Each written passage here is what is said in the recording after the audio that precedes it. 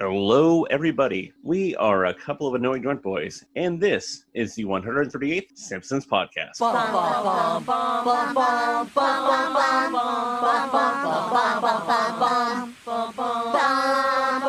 That's right. We are the podcast that explores the show The Simpsons from season 11 and beyond. Why 11 and beyond, you ask? Well, because we want to, and it's our right as people. But also, there are a lot of other podcasts that explore the golden age of The Simpsons at seasons 10 and below. But I am half an annoyed grunt boy, Steve. But I am not very good, so I need help on this journey. So with me, as always, is my other half annoyed grunt boy, Craig. Craig, what's up? Hey, Steve. So it's come to this now. You know the famous dreams you have, like going to school and you're not wearing your clothes? Yeah. So it's happened with me now where I've had a dream and I'm going to the grocery store. And you know what I forgot?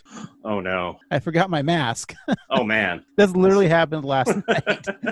So That's it's come frightening. to that. Yeah. And even though like a lot of stores are offering masks, but still my stupid brain didn't, realize that in the dream. I mean, I have to compliment you honestly, because the fact that you're worried about being a good person and wearing your mask out in public, and the fact that it's a fear for you to not have that, means that you're a good person. Well, I was also naked in the dream, but that was okay. Oh, that's fine. If you're wearing a mask, I'll see your dong. That's my rule. Isn't that what your mask says? Yep.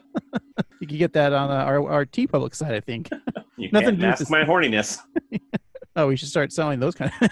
Has nothing to do with The Simpsons, but Yeah, Hey, speaking of the mask, though, I saw an article on the internet. When I say I saw an article, it means I just read the headline and didn't bother reading. It could have been an Onion thing, but I saw that teenagers were putting on makeup and like wigs to make them look like old people, and then putting the mask on to buy booze. And I thought that was I guess that's pretty genius. Yeah, that's pretty genius. If we were in high school at this time, do you think we would have thought of that? I want to say yes, but probably not. We still would have been like too afraid. Yeah. Like, I don't get carded anymore wearing a mask, but, I have really long hair now and a giant beard. But, I mean, sure, like an 18-year-old kid could have that too. Yeah. Maybe not the giant beard, but I don't know. Do you get carded when you're wearing the mask or? Not really. Luckily, I have the old Chrome Dome. So for the most part, people don't card me. But it's weird because I card people now at work when I'm serving them drinks. But it's kind of irrelevant because they have their mask on.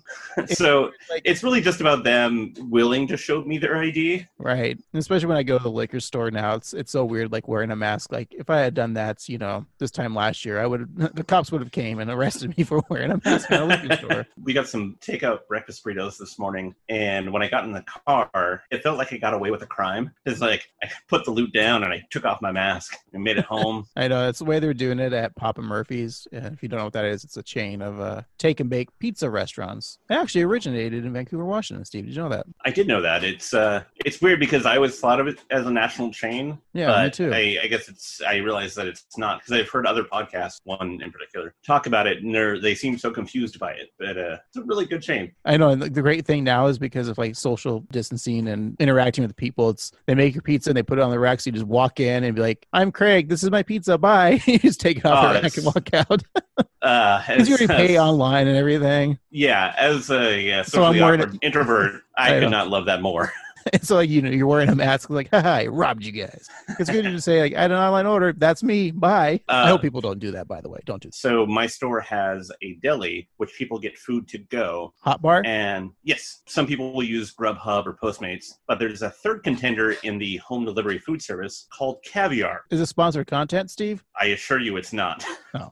Because the people that they hire are awful. Oh, no. We had a driver come in the other day, and so the layout of my store is I have my bar right when you walk in, and the hot deli is in the back. But they come up to me, and they don't say words. They just point to their phone where it says Caviar, and they don't say that they have an order. They just point to their phone that says Caviar. So I have to point them to the deli. And so this one guy who looked a lot like Jonathan Van Ness, but with a mask, comes up to me, and he points to his phone to Caviar. I point him there to the deli. Then he comes back up to me and goes, "Are you buying it? Am I doing well in my role?" And I'm like, "I'm not sure what you're talking about there, friend." And he's like, "Well, then I guess we have a tacit agreement and I don't play by your rules. And then he walked away, and I have no idea what he's talking about. Turns out that the person he's picking up their food never got their food, and he wasn't really a caviar driver. He just pulled up the app and said that he was, and stole a bunch of food because he's really high. That sucks. Yeah. I mean, it sucks that, we lost out on some money and that the customer didn't get their lunch. I mean, they eventually did, but it's also just really a weird thing to do. Yeah, it's messed up. Yeah. So anyway, we're saying don't do that. Exactly. All right. Well, enough mass talk, Steve. Let's try to get in the mindset of this episode of The Simpsons we're watching. Alrighty. So we are talking about the time period of January 29th, 2006. Craig, what was the number one movie at that time? Let me think here. It's January 29th, 2006. Let me look at my DVD collection here. Oh, it's at the top here. Yeah, of course. It would have had to be Big Mama's House 2. Ooh. Much better than Big Mama's House 1, in my opinion. I was going to say, that sequel had it all. Like, everything that Big Mama's House missed, they covered it in the second one. It was more poignant, too. Like, you walked away with more knowledge than you thought you would ever have or ever need. Right. When Big Mama started farting, oh man, I really had to rethink my life. All right. Well, how about Steve? I never saw the Big Mama's franchise. Me neither. It's due for a reboot. Oh, yeah. Here's who I'm proposing. Okay. I think Big Mama should be played by Billy Eichner. Ooh, that's fun. But I like the idea of Billy Eichner being in a movie and playing like 7 different roles, but every one of them is just Billy Eichner being Billy Eichner. Hey, Hollywood, get it done. Yeah. All right, Steve, you're the audiophile on this podcast. That's right. What was the number one song of that week? Why, that was Grills with a Z by Nelly, featuring Paul Wall, Ali, and Gip. From the chiefest. I got a grill I call penny candy. You know what that mean? It look like later some drops jelly beans. I wouldn't leave it for nothing. Only a crazy man would. So if you catch me in your city, somewhere out in your hood, just say Smile for me, daddy. what you looking at. Come on, Let me see your grill. and let me see my what. Yeah, your grill. Yeah, your grill. Rob the jewelry store and tell them make me a grill. She said Smile for me, daddy. Steve, was this the inspiration for you to get your grills? That's right, yes. I love barbecue. I enjoy like a nice burger or even some like grilled asparagus. So yeah, I got some Steve, grills. That's not what that's about. Oh. It's grills with a Z at the end. I just thought that was a brand name or something. Yeah, I'm not too familiar with this song, Steve. There we go. I remember the work of Nelly. My favorite thing about Nelly is, like, in the past 5 years, he has taken one of his songs and turned it into a Honey Nut Cheerio commercial. And instead of it being all about the money, it's all about the honey. Oh, I was going to try to guess. Oh, sorry. I thought it was all about the bumblebees. I mean, it is because, they're important to our eco-culture, but also it's about the honey because Honey Nut Cheerios, they make a solid cereal. Hey, I got to say, Cheerios always comes out with, like, almost every week now a different flavor. Pumpkin spice. Yeah, and, there's probably jalapeno now. But I got to say, the classic Honey Nut is probably still the best of the offshoots. In fact, I agree. Like, I think it's better than the original. OG. Yeah. Yeah. Because to me, that just smells like babies. Yep, I could not agree with you. Look, we've talked a lot about our food opinions, and the smell. one that absolutely I agree with is that Cheerios are for babies. And that smell is the worst. Ugh, When yeah. someone's eating Cheerios. Yeah. It just reminds me of dirty baby fingers. Yep. It's like grabbing at it and just like drool and just gross. I don't like children. All right. Well, since you don't like children, let's see what happens to children that misbehave. That's great. It's a good segue. So yeah, we're talking about We're on the Road to Nowhere. So after Bart steals a key from Principal Skinner's office and gets himself into hot water, maybe a pun intended, Marge and Homer send him to a behavior modification camp. All right, Steve, let's go attend a behavioral modification camp and then come back and talk about this episode. Sounds good. We'll be right back. one white, one yellow like fabulous chain, and the other said insane. Got my name in the mold and the whole top diamond in the bottom.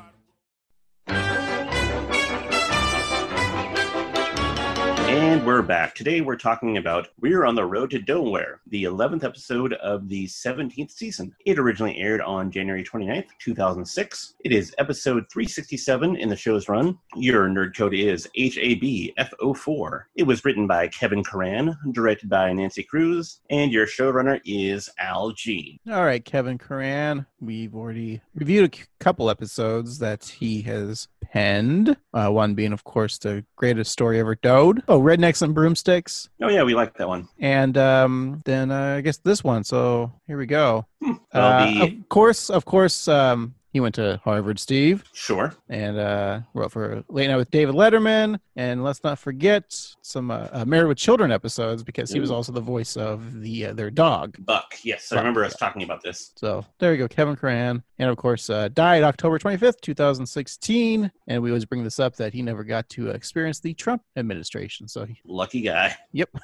And this episode's title is the take on the 1985 Talking Heads song, Road to Nowhere. It may also refer to the famous series of Bob Hope, Bing Crosby Road to Blank movies. This is at least the third time the Talking Heads have been referenced by The Simpsons, including Dude, Where's My Ranch? Which, did we talk about that one? Yes, we've reviewed that episode. That's right. Hey, we got a chalkboard gag that Bart writes, teacher was not dumped, it was mutual. So is that canon? Does that mean that Skinner and Krabappel aren't together anymore in this timeline? Maybe she was seeing somebody else too. I mean, I don't think Krabappel's a kind of one woman or one man woman. They were pretty exclusive. Yeah, it doesn't say which teacher either. Maybe Miss Hoover was. But let's think about that if it is Krabappel, real quick. Yeah. That Bart made fun of Krabappel for... You got dumped. Right. And for personal reasons, she keeps Bart after school to write that. It's kind of messed up. Yeah, it seems a little malicious. Yeah. All right. Well, was there a couch gag? There sure was. In the parody of the series Bonanza, an illustrated map of Springfield goes up in flames to reveal the Simpsons family in Western garb and atop individual horses as the classic cowboy theme plays. Was that the first time? I feel like they've used this one before. Maybe that was just this episode. I think you might be right, actually. I think we have seen this one before. I know they used it again when I believe they surpassed the number of episodes that Bonanza had, which would be about a little bit after this. But all right, well, I'm not going to bother looking it up. Yeah, me neither. So our episode proper begins at Springfield Elementary, where a lone male Simpson child, let's call him Bart, is headed to that's a good name. Principal Skippener, or Armin Tanzarian. Outside of the educator's office, we meet his assistant, Myra. Well, Bart Simpson in trouble again. School hasn't even started yet. What can I say? I missed you, Myra. How's things with you and Frank? That bum. He says his divorce will be final next week. So why is she pregnant again? Ouch! You hang in there, beautiful. So where's the Skin Man? He's out admiring his new car. 1995. A fine year for Camrys. No one would ever guess you spent 3 months in a lake. Hey, Steve, I had a 1998 Camry. Oh, impressive. Until it exploded. Do you remember that? I do, yes. Quick side note, Steve and I were traveling to the coast. God, I don't know how many years ago this was. Almost more than 10, right? Yeah. And I was driving a 98 Camry, and we were trying to get up a hill and pass someone. And we made the joke from Spaceballs. I'm like, I'm going ludicrous speed. I slam on the gas, and all of a sudden, we hear like a explosion, and then my engine is just smoking, and we pull over, and yeah, my engine's on fire. And these Australian guys pull over the side of the road, and they had a fire extinguisher, luckily, to put out the fire. Mm-hmm. And they're like, "Oh, mate, it was crazy. We saw flames coming out your tailpipe." Anyway, so yeah, that's our fun story. So we were stranded halfway to the coast, and should I tell the worst part? Yeah. So we get towed into the coastal town, and we were waiting for our ride to pick us up from Portland. So that's like another hour and a half. Mm-hmm. And so like, well, what do we do while we wait for our ride? Well, let's go get a drink. So we go to the bar, and guess who forgot their ID? That was me. So Steve, we couldn't drink at that bar, so we had to just go into like a restaurant where I got a drink and Steve got a sody pop. Anyway, in that clip, we did meet Myra, who is Seymour Skinner's secretary. This is her first appearance in the show, and she sounds kind of like lunch lady Doris, but isn't, because that actress passed. So yeah, she comes back essentially then, or I do believe she makes a couple more appearances. Yeah. All right, I have another fun little trivia here, Steve. You know, Skinner's car scene is a pre-owned Toyota Camry, which Skinner quotes that it's the 1995, which is a good year for Camry models, even though its car spent 3 months in the lake. It's never again seen, though, Steve, after this episode. And according to the episode guide, it says that the steam leak destroyed it with the school. Oh, so is that maybe a deleted scene? Could be, yeah. Maybe it's, or maybe they just cut it off screen. Because they like to do stuff off screen on the show. Exactly, the based actors. on the reviews. So with Armin Tamzarian distracted, Bart rifles through his desk. Inside, he finds Seymour's diary, his roller skate dance contest submission tape, and in a third drawer, a key that leads to the school steam tunnel. So do you think Bart made the right choice because we got the diary or the skate dance contest tape? What would you pick? I think as an adult, we don't really care about the steam tunnel, so.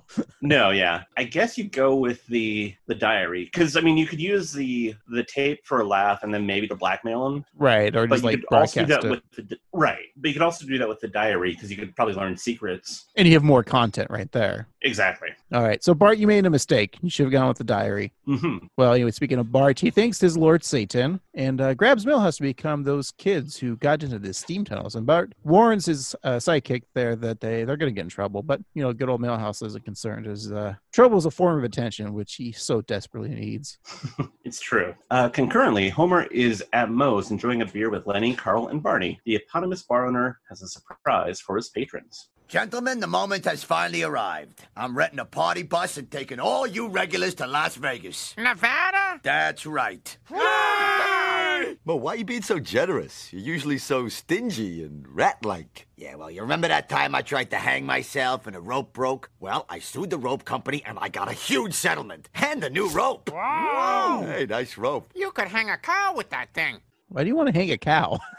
I don't know. And honestly, you'd have to find a really strong tree because cows are heavy. Hey, props to Lenny with two pretty funny retorts. And this yeah. That. I like, I was like, to Vegas or Las Vegas. And he's like, Nevada? Oh.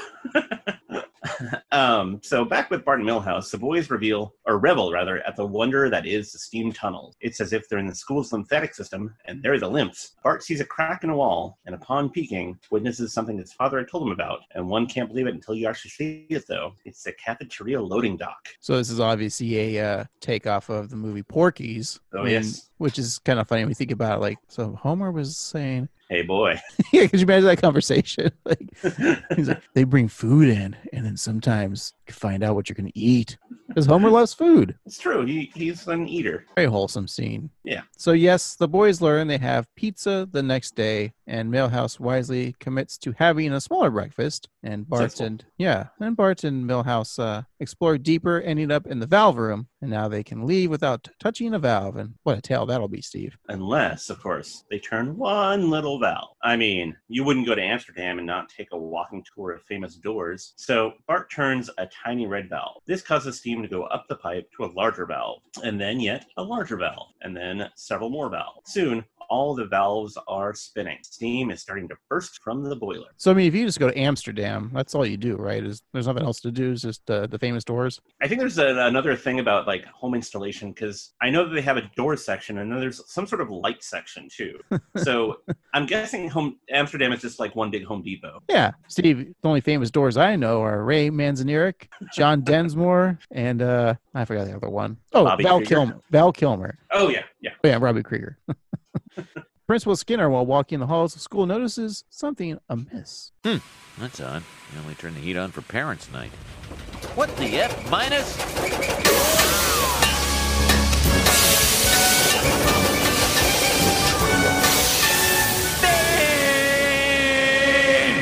I know you said steam, but it sounded like Steve. That's what I heard too.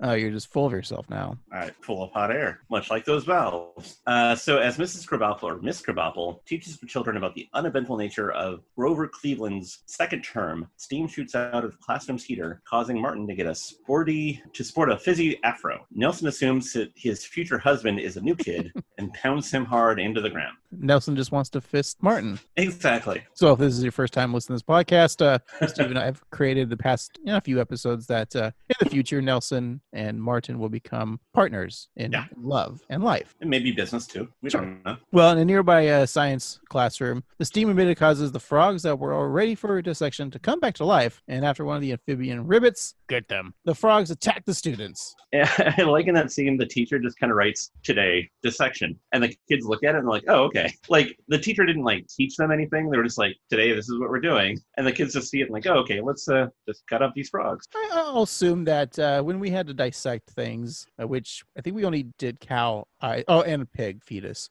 It was like a week of prep of like, here's what you're going to be doing this. And then like on the day, it was dissection day. Anyways, Steve, we have a blunder. Uh-oh, a blunder. Yeah. Science classes dissect dead frogs, not live ones. Oh, boy. Boy, I really hope somebody got fired for that blunder. Meanwhile, in the band room, the children are practicing the Kingsman hit song Louie Louie, which was also played in Kill the Alligator and Run, the Florida episode. Once again, the steam attacks, this time rusting the children's instruments, forcing them to go a cappella.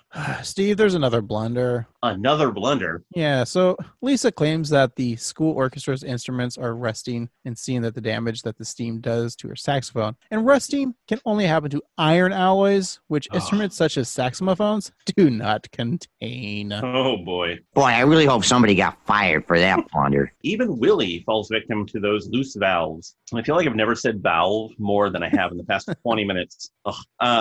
So Willie falls victim to the loose valves as he receives a mouthful of piping hot steam from the water fountain, not once, but twice. And as he goes to the soda machine for respite, he gets another hot facial of hot air. We all love a nice hot facial. Who doesn't? Skinner surveys the damage to the school and finds that the school is more buckled than a pilgrim's hat. Oh. Yeah, who could be responsible for this? Who indeed? Well, then we see our good old hooligans, Bart and Milhouse appear. They from a vent and laughing their little asses off, but Bart offers to turn Milhouse in for a plea bargain. Skinner, much like Milhouse's parents, at his custody hearing, they do not want Milhouse. I like that. I thought it was... There's another defacing Milhouse moment. Yeah.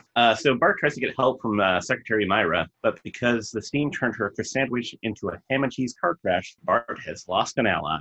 Because of the severity of Bart's shenanigans, Principal Skinner is once upon called his boss for some assistance. I don't want Milhouse. Sounds like my parents' custody hearing. Myra, can you help me out here? Forget it. This used to be a croissant. Now it's a ham and cheese car crash. Yes, thank you, Myra. To highlight the seriousness of Bart's offense, Superintendent Chalmers will be joining us by video uplink. And joining me by video uplink, State Comptroller Atkins. Can we move this along? I'm attending an important conference here in Scottsdale. You're in Scottsdale? I'm in Scottsdale, at the Hyatt, room 381. Get out of here. I'm in 502. Hey, do you guys have any ice buckets down there? No, we've been using shower caps. Skinner! You made that TV show really mad. Yes, well, you won't think it's so funny when we send Bart here. Upward Bound, the toughest behavioral modification camp in Northwest Oregon. It's the only place cruel enough to straighten Bart out. They use a proven concept, tough hate, to turn around foul-mouthed hooligans. Then they send them home, quietly ticking away. This camp's got it all. Climbing some kind of rope thing, wearing a backpack, high-fiving the black kid. It's the perfect thing to straighten you out. Oh. Got it.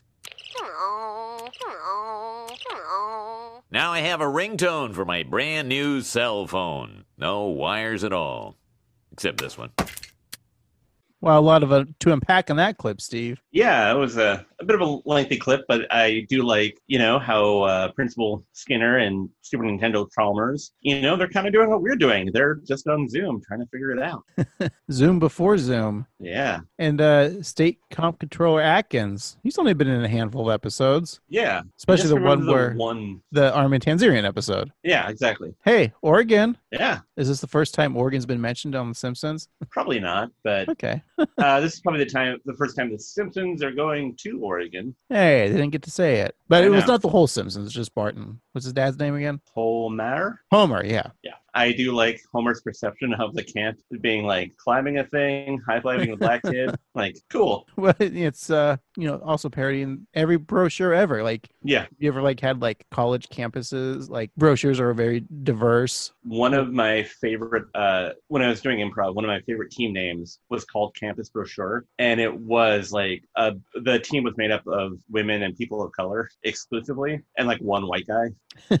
So to call themselves Campus Brochure when usually you have a really dumb name for an improv team, I thought that was pretty good. Which is funny because most improv groups are middle-aged, fat white dudes. Yes. As a not quite middle-aged, whatever, I'll probably die. Here's hoping.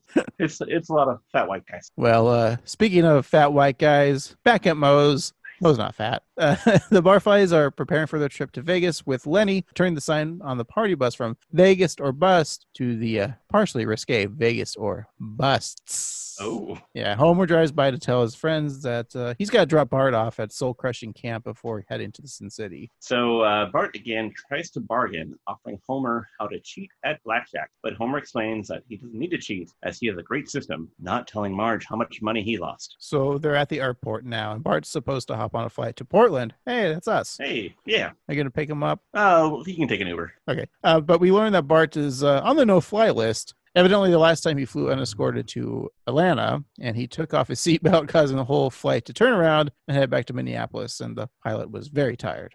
It seems as though Bart can't go to his camp unless... Well, Homer, looks like I can't go to discipline camp, which is too bad, because I think this was the thing that would finally straighten me out. Oh, yeah? You're going to that camp because I'm going to drive you there. Oh, yeah, that'll be way more fun than Vegas.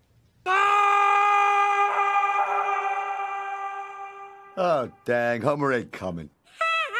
And Nelson saw something funny. Our second act begins with Homer driving sporadically, leaving Springfield, the land of Millhouse. I love that sign. He is upset that Bart is forcing him to drive to Oregon, home of unspoiled forests and the birthplace of Matt Groening. So it's funny because Homer refers to Oregon as the birthplace as Matt Groening, but he mispronounces the show's name. He says as Groening, but according to, the Simpsons 138th Simpsons, the 138th episode spectacular is pronounced Graining. Obviously, that was on purpose. Yeah, I think it's because his name is spelled like Groening, but it's pronounced Graining. What if, it was a mistake? Like, Dan didn't even... It's like, Matt? Who's this guy? Matt Groening. No, don't know him. Nope.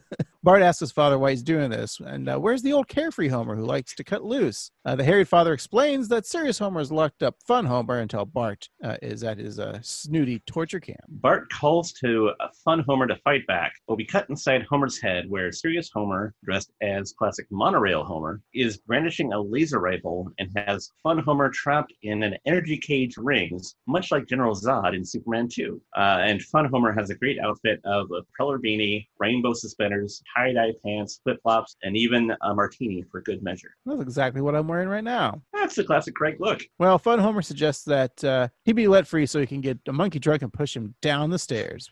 But serious Homer strikes fun Homer with the butt of his rifle and threatens to kill his carefree persona, much like he killed intellectual Homer. We then see the bloody corpse of the collegiate version of Homer. Intellectual Homer, who has been killed by serious Homer, has written on the floor in his own blood, autogeny recapitulates phylogeny, which is, as I'm sure you know, Craig, is the famous statement by Ernst Haeckel's recapitulation theory about the similarity of the embryonic development of organisms to its evolutionary history. Ironically, as we all know, it has been debunked as a scientific principle. Presumably, Intellectual Homer wrote this before it was debunked, a testament to how long he had been dead. Boy, I really hope somebody got fired for that blunder. It was a trivia and a blunder. That's right. Well, Steve, that's all well and good. But what are the female half of the Simpsons clan? What are they up to? Well, since the boys are gone, Marge plans on selling some useless junk and replace it with knickknacks and curios. Curios. Lisa has even made a bilingual yard sign. Nice. Marge, digging through old stuff, comes across every book report Homer has ever written, and every one was written about Stuart Little. Homer has even made a PowerPoint demonstration last week entitled Mice and Cars, How Big a Threat. I like that. Hey, it's funny because we talked about, was it last podcast or maybe a couple podcasts ago about book reports. That's right. How we did the same book report every year. That's right. Me with Fried Worms, you with Jurassic Park. Exactly. And then you did a Superman one, right? Right, because I read the comics. So Lisa, perusing her brother's junk, not that junk, Steve, dismisses his slingshot and toy bunny and discovers a bag of Malibu Stacy heads, and she's blamed the dog the whole time. And so Lisa is sad so that she didn't pet him for weeks, and when she apologized to Santa's little helper, she receives a dismissive bark. Uh-oh, Craig, I've got a dismissive bark of my own because I find a blunder. Oh, no. Lisa already knew that it was Bart and not the dog who cut off her doll's heads, as revealed in Bart versus Lisa versus the third grade, Milhouse doesn't live here anymore, and even actually in Lisa on Ice. Boy, I really hope somebody got fired for that blunder. Well, back on the road, we get Homer and Bart, and they drive by Mount Rushmore, which is just 20 feet out of their way. Homer decides to skip it. I think Trump was speaking at that time. But Bart, who's also a MAGA guy, pleads with his father to be nicer to him. And Homer states that Bart should clean up his act. Come on, Dad. We got a long way to go. You can't stay mad at me the whole time. Boy, if you were half as smart as you think you are, you'd clean up your act. Well, maybe pulling pranks is the only thing I'm good at. At least you have something you're good at. I'm 38 years old driving a crappy car with a son who doesn't respect me, and I'm one Snickers pie away from losing my foot to diabetes. Snickers pie. Uh-oh, Steve, your face looks like you're upset about something. I've got a boner. Oh, no. Well, and I've got a blunder, too. So in this episode, Homer tells Bart that he's 38. This is not possible, as Bart is 10, and Homer was a senior in high school when Marge became pregnant with Bart. Therefore, Homer could not be older than 28 or 29. Now, I really hope somebody got fired for that blunder. They mess with the timeline all the time, so there's a lot of time that has passed, and it's flexible, so I'll allow it. Oh, well, there's still the age debate, too. Well, he is 39, but I remember for a while was 36 or, yeah, like in the first couple seasons, right? Yeah, in my head, he's always 38, and even though the whole high school thing doesn't really work out, but it's fine. But to me, he's always 38 and 239, which is an okay thing to be. Oh, yeah, because that's you. I mean, I'm rocking a solid 225, but yeah. And you'll be 39 later. That's right. How do you feel about a Snickers pie? Sounds great to me. Yeah. I've said it before. I think Snickers is definitely on the top 5 candy bars, at least. Yeah, it's a solid bar. There's a lot going on there. It's good.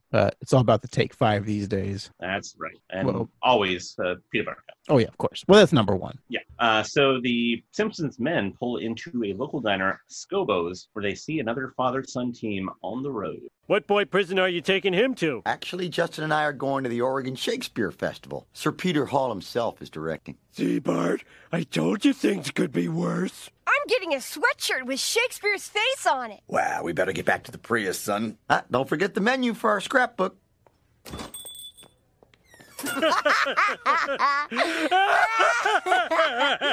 Did you see that? They were eating melon for breakfast. Look at me! I use a napkin.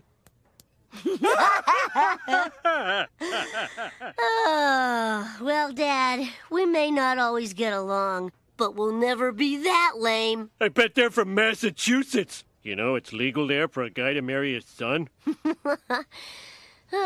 Well, I guess it's tinkle time.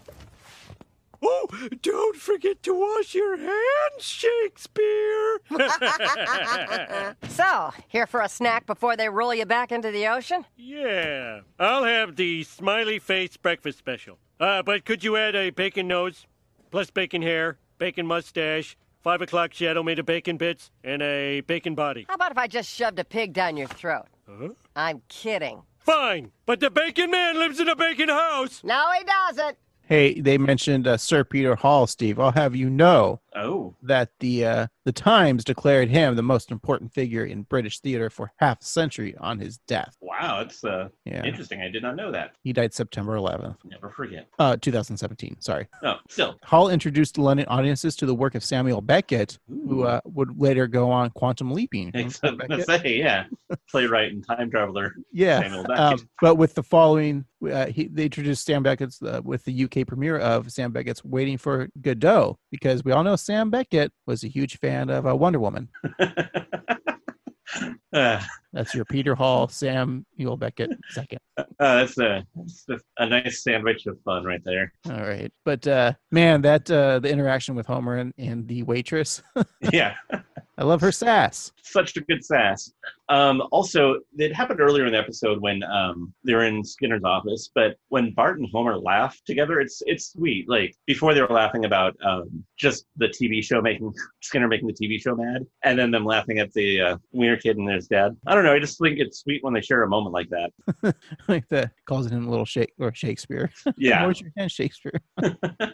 Anyway, so Homer's enjoying his last bites of his meal and realizes Bart would really enjoy this place, but it then dawns on him that Bart is missing. So he goes to the men's room and sees an open window, and it pops his head through the window, calling for his son. So Bart, who is hiding in a nearby stall, sneaks out, but not before telling the line cook Stavros that someone is trying to dine and dash. But because no one Dashy dines on Stavros, the cook busts into the bathroom to find Homer stuck in the window. The cook hits Homer's butt repeatedly with a frying pan. As Homer prays to leave his ass, Bart makes his getaway on foot. We then head back to 742 Evergreen Terrace, which the yard sale is underway, and no looky-loos allowed. Let me get this straight. I get all of Bart's action figures, Homer's treasured Mr. Plow jacket, and these Power Ranger underoos, which I'm already wearing, for only $3.95. That's right. Give me 5 minutes alone with your fridge, and you have a deal. Fine. We've only brought in $5, and that came from Mr. Flanders buying back his own stuff. My LP of Dreamcoat. How I love my coat of many colors. It was red and yellow and green and brown and scarlet and black and ochre and peach and ruby and olive and violet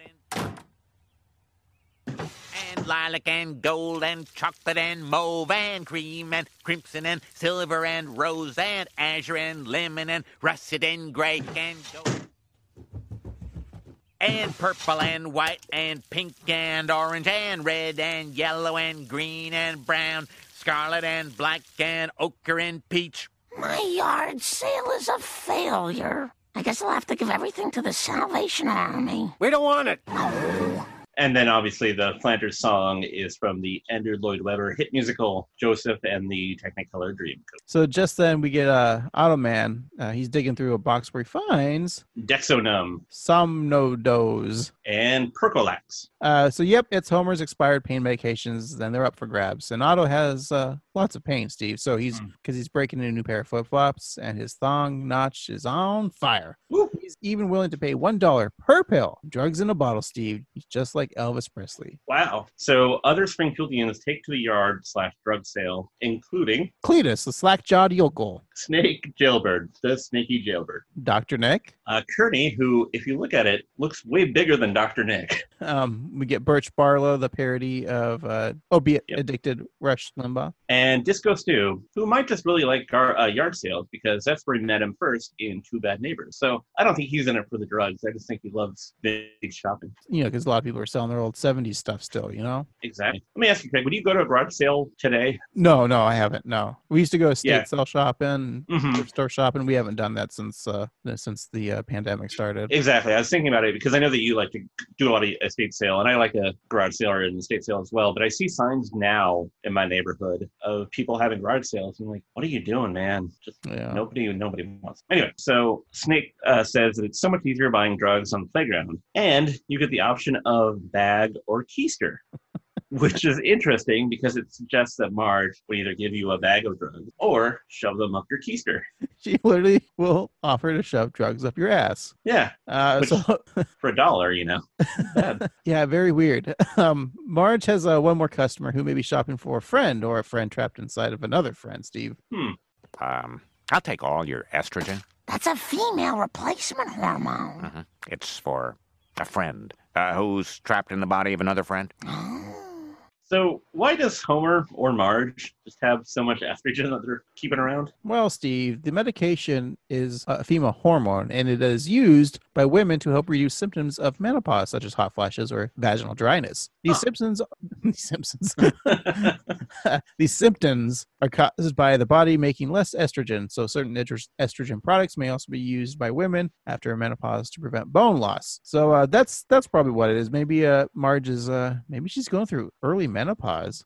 So she's dry. Maybe Marge thought she needed some estrogen pills, and that's why. And it turns out it was all in her mind, and so she never took them anymore, and decided to sell them. Well, there was that one time when Grandpa was taking a drug, and he grew boobs. There you go. And so yeah, there it is. So it was Grandpa's all along. So let's go back to the boys, Steve. So on the road, Homer calls Lenny to see how Vegas is treating him, and Lenny, he tries to downplay the fun he's having, but finds it's difficult with his two attractive showgirls there, and they're on top of an elephant riding a roller coaster into a giant slot machine that's paying out. And so Lenny can't talk now because he's too busy being satisfied in every single way. Ooh. Steve, I've never been to Vegas, but I really want to ride that elephant on a roller coaster. Yeah, when I went, I missed that. All I did was play slots and watched Hitchhiker's Guide to the Galaxy in theater for some reason. Sounds exciting, Steve. Homer laments the fun he's missing, but then he sees a hitchhiker with a sign that reads, "Marine Home for Christmas." Why? It's Bart. Homer drives by laughing, knowing that he's got his son now. But then he slams into a road barrier and is hanging off a cliff in his car. Just then, the service engine soon light comes on. So the car is tipping back and forth, and Bart comes up behind the car to possibly rescue his father. Oh, boy! Push down on the bumper! Then I can back the car up and save myself! If I save you, what are you going to do to me? Shower you with love, because this experience has taught me just how precious you are. I'll kill you! I'll kill your whole family! Kidding! I'm kidding! We can do that. We have a special friendship. I'm gonna double kill you! Then I'm gonna bury you in a shallow grave! Then I'll dig you up and kill you again! That's the beauty of a shallow grave! You sweet little angel! Oh, I'm gonna rip your head off and spit down your adorable little neck because I wanna smash your little stupid head! Oh, but I love you! We'll go on a fishing trip! But first I'm gonna put you in a sawmill! Then punch your little face out! That's what I'm gonna do! I mean, that's a great tirade of Homer that punch your little face. Very violent. Homer does need help. Yeah. In the beginning, he's like, "I'll murder your whole family." I'll tear off your neck and spit in it. At home, Marge is counting her newly earned drug money when the doorbell rings. It's Jimbo here for the, yard sale. Marge explains that the yard sale was yesterday and that she is not a drug grocer. Then she gets a knock on the door. I'm out of drugs. See how much money I made? Oh, Chief Wiggum, are you still with the police department? Save it, Ma Peddle. Ma Peddle? It's a reference to Ma Kettle, the popular movie character from the 40s. You have to explain it. It's not good, Chief. I love the, see how much money I made. Marge is a drug dealer. It's true. I also like the exchange of Lou and Wiggum. Yeah. Having to explain a joke, which I feel like I have to do that all the time. Which we do that, yeah. All the time. But so I guess Marge is arrested. Yeah. So back to the boys, Steve. We get Homer praising his son Bart for making the right choice and hopes for a newer, closer relationship with his son. And it's revealed that Bart is bound in the passenger seat with a bunch of duct tape and chains. And Bart feels his dad's enjoying seeing him suffer. Well, Homer explains that being a father is a job. You get long hours, no pay, and at the end, all you get is someone yelling, "You screwed me up." Homer then tapes Bart's mouth shut. Well, they finally arrive to the upward bound camp where they meet what Homer believes is a colonel. Don't worry, Mr. Simpson. We're going to take his sass and turn it into sis. Thank you, Colonel. I'm not a colonel. This is a Boy Scout uniform that I dolled up. Come with me, son. Now kiss your childhood goodbye. I like that guy. I think it's the phrasing, too, of Boy Scout uniform I dolled up. Yeah. And to go from sass to sis, I don't know what that means, but Yeah. So Homer sadly drives away, looking at his son, forlorn. He accidentally runs into a cabin, which is the birthplace of Mac Groening's. He's back on the road, just a mere 1,151 miles to Las Vegas. Did you do the mileage of that? That's not how far Vegas is from somewhere, even in Oregon, right? No, I thought about doing it, and then I didn't do the work. But let me just do that real quick here. So it seems kind of far because, like, you can get to Vegas from Portland. You can drive there, like it is like a 2-day trip, but you could get there in like less than 24 hours. I'm assuming. Well, no, maybe it is. It would be it'd be like a 2-day trip. Yeah, let's see. So from my house, it won't be the address. It's 1-2-3-4 Fake Street, everyone. It's a almost a 16-hour drive. Okay, and what's the mileage total? 975 miles. So and theoretically too, where Homer took, if I'm thinking Oregon, I think they're more in the southern part. Yeah, of which Oregon. would be closer. So when the kids were, or that other family at the diner were talking about going to the Shakespeare Festival, which is actually a very popular thing in Ashland, Oregon, that happens every summer. Probably not this summer. That's in the southern part of Oregon, pretty much close to the northern tip of California. Right, and it's a 12-hour drive to Vegas, which is just 728 miles. So unless he's like literally at the top, I mean, that could also be in the farthermost point of Northwest Oregon, but that's only about an hour and a half from where you put your from your house to Vegas. I'm looking at like Astoria, which would be really like probably that's the point. Yeah, that's the most northwestern tip, and that's 1,058 miles. So they're just off by 100. You know what we say about that, Steve? Boy, I really hope somebody got fired for that blunder. Also like how when he drives away, that Matt Groening's house looks like an old pioneer house, and the sign with the bunnies on it from Life in Hell. Yeah. So anyways, Homer imagines being a high roller at the casinos decked out with a tux and surrounded by ladies. And at the blackjack table, the Jack of Diamonds turns into Bart saying, "I miss you, Dad." Then the cocktail waitress with Bart's head sexually asks Homer to eat their shorts. And Homer runs out of the imaginary casino to see a marquee that reads, "Burt Bacharach." But in Homer's mind, it quickly turns to Bart. Even the fountain display has turned into the spiky-haired boy asking Homer not to gamble on his love. So the last time we saw Homer imagining Bart as a woman was in Skinner's Sense of Snow, which is an episode that we reviewed but don't have because it's one of the lost ones. Oh, yeah. Maybe people don't know about that, but that image of, which I have here right in the notes, you can see of Bart as a female cocktail waitress. Not bad. Very disturbing, though. So Homer returns from his fantasy, missing his son, maybe a little horny. He turns around and saves Bart from the awful camp, but he gets turned around in a roundabout, accidentally heads back to Vegas. Another U-turn, and it's off to save Bart. It did look really cool, though, the animation. Yeah, especially from above. Yeah. Hey, Steve, I think I have a blunder here. Uh-oh. So Homer decides to go back to get Bart, and he enters the overpass from the bottom of the screen, yet exits from the top, and the sign still says heading to Las Vegas. Uh-oh. We're going to annoy everyone with this again. Boy, I really hope somebody got fired for that blunder. Back at the camp, Bart has made some progress. I've learned so much in my 3 hours here.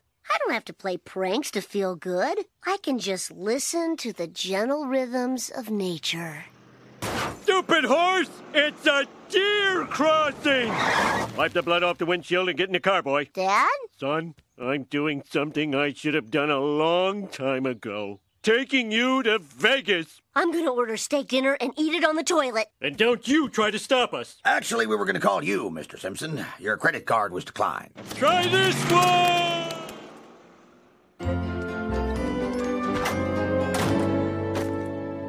Homer, I hope you get this. I'm in jail and I need $10,000 bail. Hurry!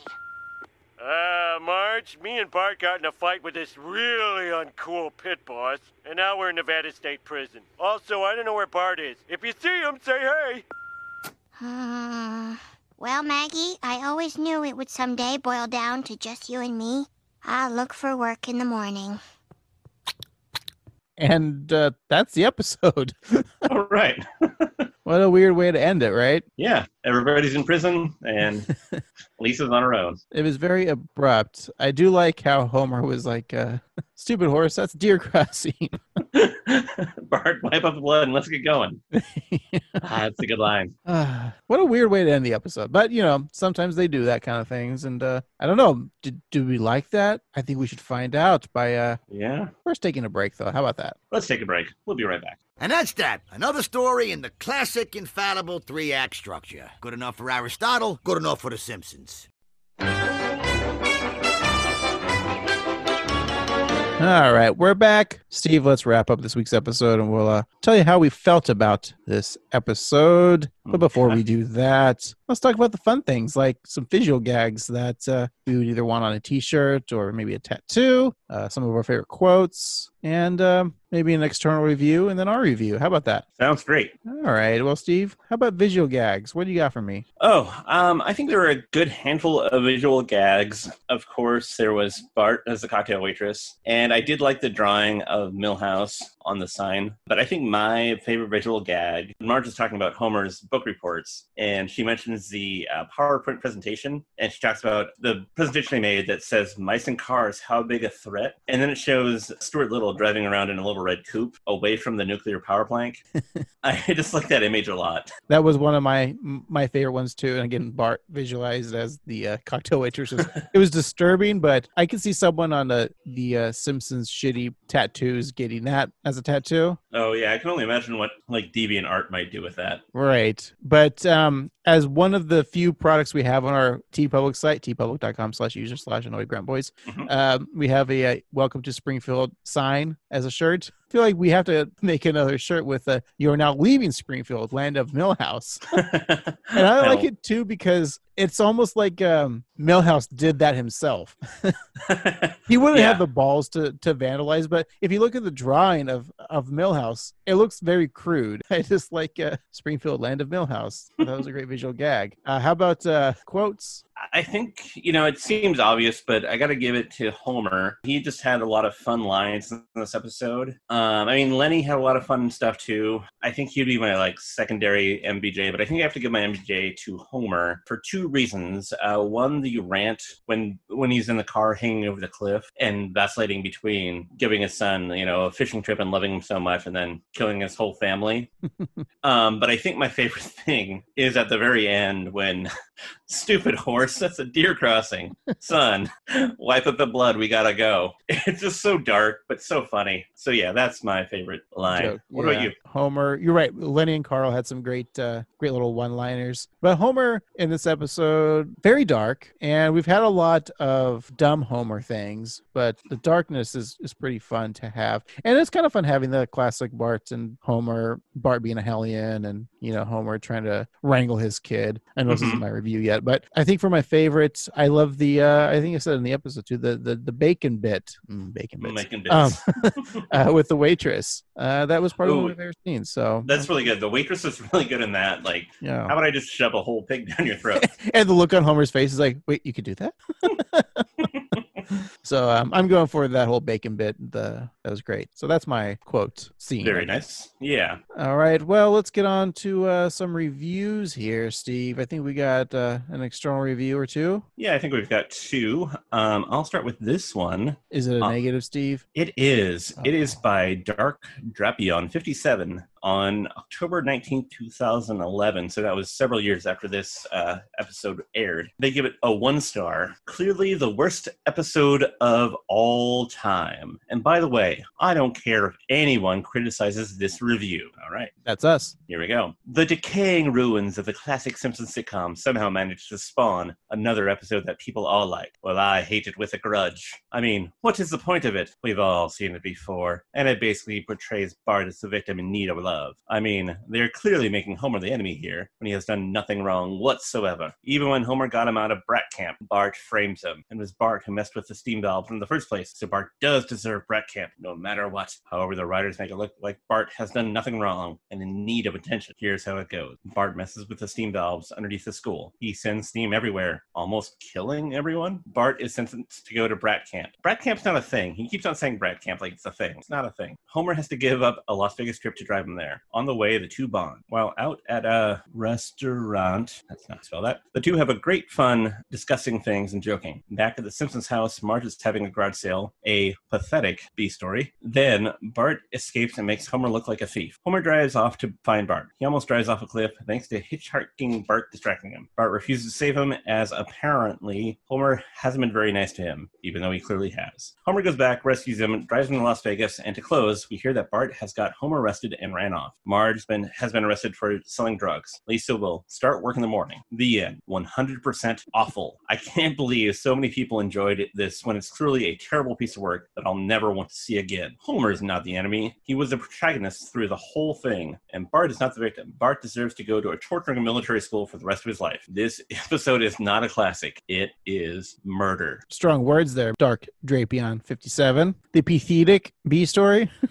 Yes, the pathetic B story. I'm not saying it's pathetic B story, but it's pretty. It's like what, 3 frames essentially. But yeah, this guy's pretty funny. I like the pathetic. Anyways, I have one that's different. Okay, that's more of a positive one. How about that? That sounds like fun. It's from Tubula Kane 420. Nice. And they posted this on June 27th, 2007, so relatively close to when this episode aired. And they titled A Newer Classic, 10. I didn't think this episode was that funny when I first saw it, but I've watched it a few dozen times, and it's worked its magic on me. Huh, he must be a 138 Simpsons podcaster. Yeah, a few dozen times. Yeah. After Bart moistens the school, Principal Skinner makes Bart go to a special camp for badly behaved children, which is in Oregon. Oh. Yeah. On the trip there, Bart expresses his dissatisfaction with Homer's parenting, so Homer tells Bart how unhappy he is with his own life. Okay. I didn't pick that up. Yeah. Marge and Lisa, meanwhile, hold a yard sale, which doesn't pick up until the customers find the family's old prescription medication. Medicine. I like this episode because it doesn't have jokes shoehorned in like most Simpsons episodes. I hate it when sitcoms shoehorn in jokes, Steve. That's annoying. Always trying to be funny. Yeah. Instead, entertains with good vocal performances and wonderfully crafted animation and expression and poses. Steve, are you sure this isn't one of us that reviewed this? Because that's how we end up we talk about how the poses, the animation. I know.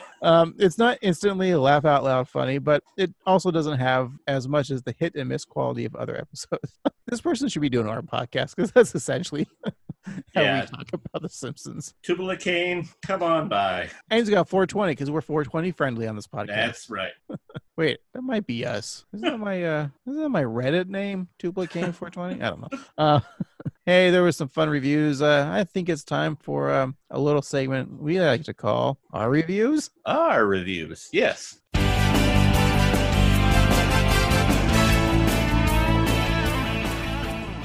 I'll go ahead and start here. So, it's I might have to side on the Tubula Kane 420 on this episode because I'm kind of glad they put some jokes in this episode. No, I think it's been a nice kind of change from what we've reviewed in the past few episodes here. I like getting down to the classic Bart and Homer storylines, and Marge and Lisa get a little thing. So it's that fun one A story and B story. It's not one whole thing, and getting Homer to actually be a parent and not being a dumbass the entire episode, and him really concerned and wanting the best for his kid. It's nice to see that. Bart being a hellion, I enjoy seeing that again. The fun little thing with Marge was selling drugs was kind of dark, but I kind of dug it. Yeah. She thought she was just, what are we going to do with this old estrogen pills and, these drugs, just sell it. And if it's expired, it's not going to even get, most expired medication won't do anything to you because it's expired. And what's it going to do? Give you diarrhea, maybe? I don't know. Steve, you ever taken expired medication? I don't think so. I don't think I have either. And if I have it, I'm still here. Yeah, you're fine. So kids, if you find some medication, take it. Take it. Why not? What's the worst that could happen? You might become president of the United States. There we go. I don't know what that means, but it's like I'm implying something.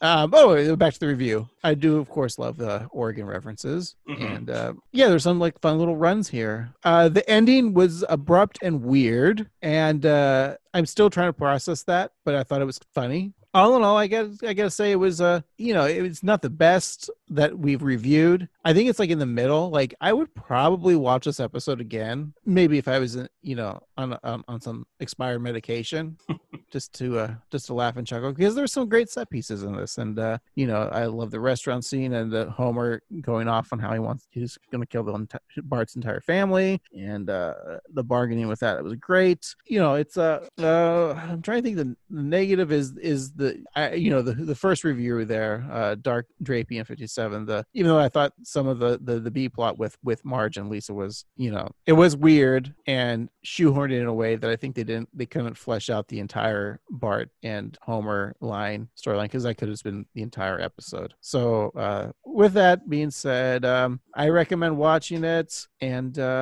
Skinner at the beginning of the episode has a 1995 Toyota Camry. So out of 1,995, I'll give this episode a 1,776. The Birth of Our Nation. Beautiful. So, Craig, you've done it to me again. Did I take your score? No, actually, surprisingly not. I had one in my back pocket. But this is one of those occurrences where at first I didn't like this episode, and then I watched it several times to make notes. Maybe not a couple dozen like Tupelo came to 420, but I did watch it a few times, and it warmed up on me. And then, when we were reviewing it and talking about it, I kind of loved it. Is it a perfect episode? No, far from it. But I think that's kind of why it works, is because it's not an important episode. It's a really kind of middling episode, but it works in that way because it's just Bart and Homer having jokes and having good scenes together. And yeah, the B plot is a little hasty and thrown together, but I don't know, it's kind of cool to see Marge being a drug dealer. I'd like to see more of that. Like, I'm just imagining the writer's room is like, they have that pitch of Bart has to go to like an obedience school or like a camp, and they're like, well, what's Lisa and Marge going to be doing? And then like just someone like honestly, we'll say Kevin Cran, who wrote the episode. Yeah. Like, I don't know, Marge sells drugs. They're like, we can't make Marge a drug dealer. All right, fine. It's like expired like medication. All right, fine. Yeah.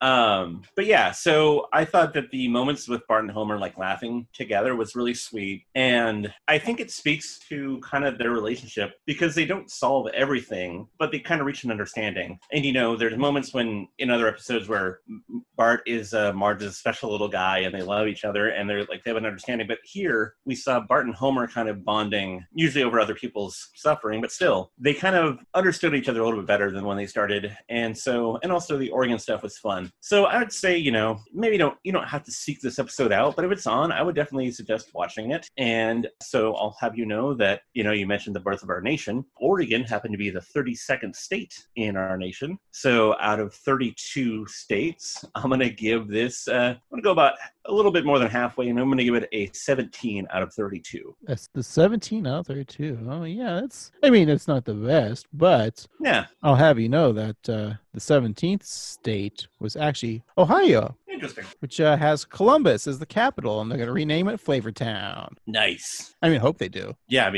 I want a statue of Guy Fieri more than I want a statue of that. Right. Hey, Steve, I feel like we've, this episode, the format's been a little different, and I think we have a little bit more time here. The studio is allowing us to stay on. It's nice of them. I have a weird suggestion. Oh. How about we pitch an episode? Well, we haven't done that in many a day, but I like it. All right, let's have some fun here. All right, Steve, if you're a new listener here, back in the day, I know it's been a while, I think, that we used to play some games on this podcast or, just talk Simpsons and have fun doing that.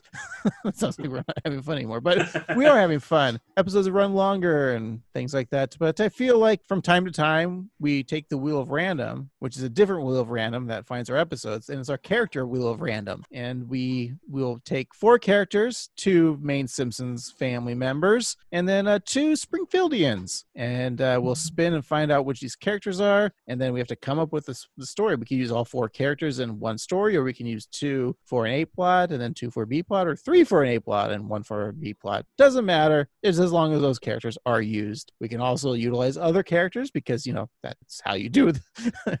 Write an episode.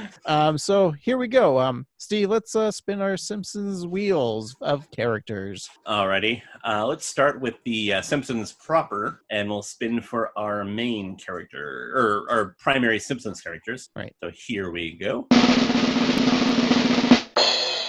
We got Lisa. Alrighty. We'll spin again for one more.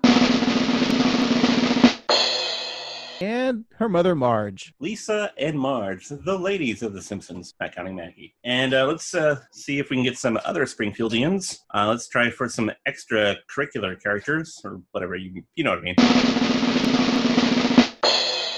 We got Groundskeeper Willie. Oh, Groundskeeper Willie. Alrighty, and let's spin one more time for one more character. We've got, Lenny. Good old Lenny. All right. So, Okay. Steve, to not waste the listeners' time, we're going to pause and then think of something and then come back and come up with an episode. All right. I'm going to hit the pause button. And we're back. Alrighty, that was a good break. So my story begins like this. There's a lot vacant on 742 at Evergreen, or not 740, no, Evergreen Terrace. There's a vacant lot, like an acre, right? Of just, nothing. Nothing's built there. It's just grass. So Lisa is walking with her mother, Marge. Or maybe the whole family's walking. That's fine. And she suggests that they talk to the city that owns that land, since no one's developing on or whatever, that they turn it into a neighborhood community garden. So Marge and Lisa go to the city council and they get it approved. And so all of, like, the green thumbs of Springfield, which include Groundskeeper Willie, Lenny, Carl, Miss Hoover. I'm just throwing some names out there. But they decide to start building a garden. Have you ever been to, like, neighborhoods that have, like, that community garden, or you know what I'm talking about? Yeah, totally. So, like, there's some suburban areas or just neighborhoods that have, like, there's a land where the neighbors come and plant things, and it's a community garden. Right. So as they're kind of like the groups get together and to do things, start talking up conversations, and Lenny, he notices Miss Hoover. Oh. Yeah, and they start getting a little friendship. And then meanwhile, when Lenny's not there, Groundskeeper Willie's kind of has a thing for Miss Hoover as well. Oh. So, figuring out how to woo Miss Hoover, Groundskeeper Willie goes to Lisa for some advice, since Miss Hoover's his teacher. How's Willie going to get some good old Hoover sucking action, right? Right. And then meanwhile, Lenny, who's I guess divorced now. I mean, do we even know that if he still is married, or? Yeah, who knows? Let's just assume he's divorced. So Lenny, only really knowing Marge, goes to Marge to ask to help him try to win over Miss Hoover. So it kind of becomes a Roxanne. Oh yeah. The guy with the big nose. Cyrano de Bergerac. Yeah, Tom Bergeron. Yeah, right. So it's Dancing with the Stars. Right. Oh, too soon, man. Yeah. So that's the story that they go on. Each kind of goes on a date with Miss Hoover, and so Lisa helps out Groundskeeper Willie, and Marge helps out Lenny, and then there becomes like some fisticuffs between Lenny and Groundskeeper Willie, like fighting over her, and then the episode just ends with Hoover like, I don't want either of you now. I'm going with my third choice, and it's Carl. And nice. Carl and Miss Hoover start dating. See, I told you my episodes suck. No, I thought that was good. I liked the way it took shape, and actually I'm noticing a lot of similarities kind of in my own thing, but it's different. All right, well, let's hear yours. Yeah, yours is really good though. So mine, Lisa, inspired by reading the book The Secret Garden, decides to start garden of her own, and she creates a horticultural society at Springfield Elementary, and she gets the help of Springfield's own groundskeeper Willie, who's very knowledgeable about flowers and plant life. And so they build this beautiful garden, and they create a friendship. Meanwhile, Marge, bored by Homer's antics and Lisa new interest in gardening and Bart being into Millhouse or whatever happens that week, wants to do something of her own. And so she sees this painting of Ringo that she drew so many years ago, decides that she wants to start teaching an art class. And her star student, or should I say pupil, is Lenny, who has created a wacky new technique of painting with his eyeballs, even though he's not supposed to get things in them. And he finds that he uses like natural organic compounds, and then he dips his eyes in those compounds and then rubs his eyes on the canvas to create beautiful artwork. That would be a really gross visual scene, but very beautiful. It sounds painful. Yeah. It turns out that this rare flower creates the most beautiful shade of lilac. Nope, that's already a flower. Never mind. Beautiful shade of green that no one has ever seen before. And there's only one place in Springfield to find it. Where do you find it? Lisa's secret garden. Oh. So Lenny steals steals the flowers from Lisa's garden, which upsets Willie, who's come defensive of Lisa. And so they fight. And Lisa and Marge kind of fight too, but eventually at the end, they realize that there's a place for beauty, a place for art, and a place for nature, and they live happily ever after. But Lenny and groundskeeper Willie are now like sworn enemies.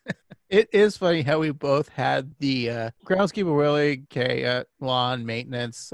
He's going to grow something. So we had that same like garden type thing. Yeah. And I also like how ours also ended with Lenny and groundskeeper Willie getting into fisticuffs. Exactly. But yours was sweet too. Like I thought it was ending with a nice like little saccharine of a scene of art and the garden coming together and like harmonious thing. But then Lenny and Squiggy keep fighting on.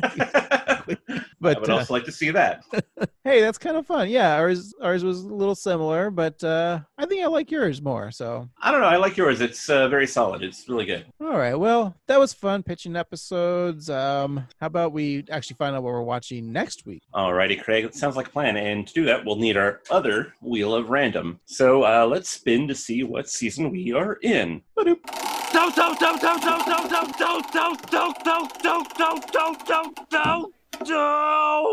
Season 16. Season 16. And let's spin to see that episode.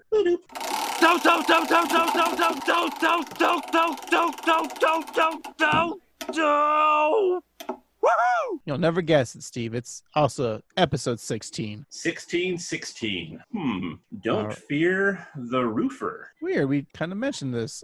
Hey, look, it was written by Kevin Curran, who just wrote this episode. Oh, interesting. We're doing a Kevin Curran back-to-back, apparently. Nice. So it aired originally May 1st, 2005. And so The Simpsons roof springs a leak when the perfect storm hits Springfield. And when Marge asked what type of father can't keep a roof over the family's head, Homer tries to fix things up, but falls through the roof when things get a little fuzzy. Steve, I believe this is the episode with Ray Romano. Wait. Ray Romano? There you go.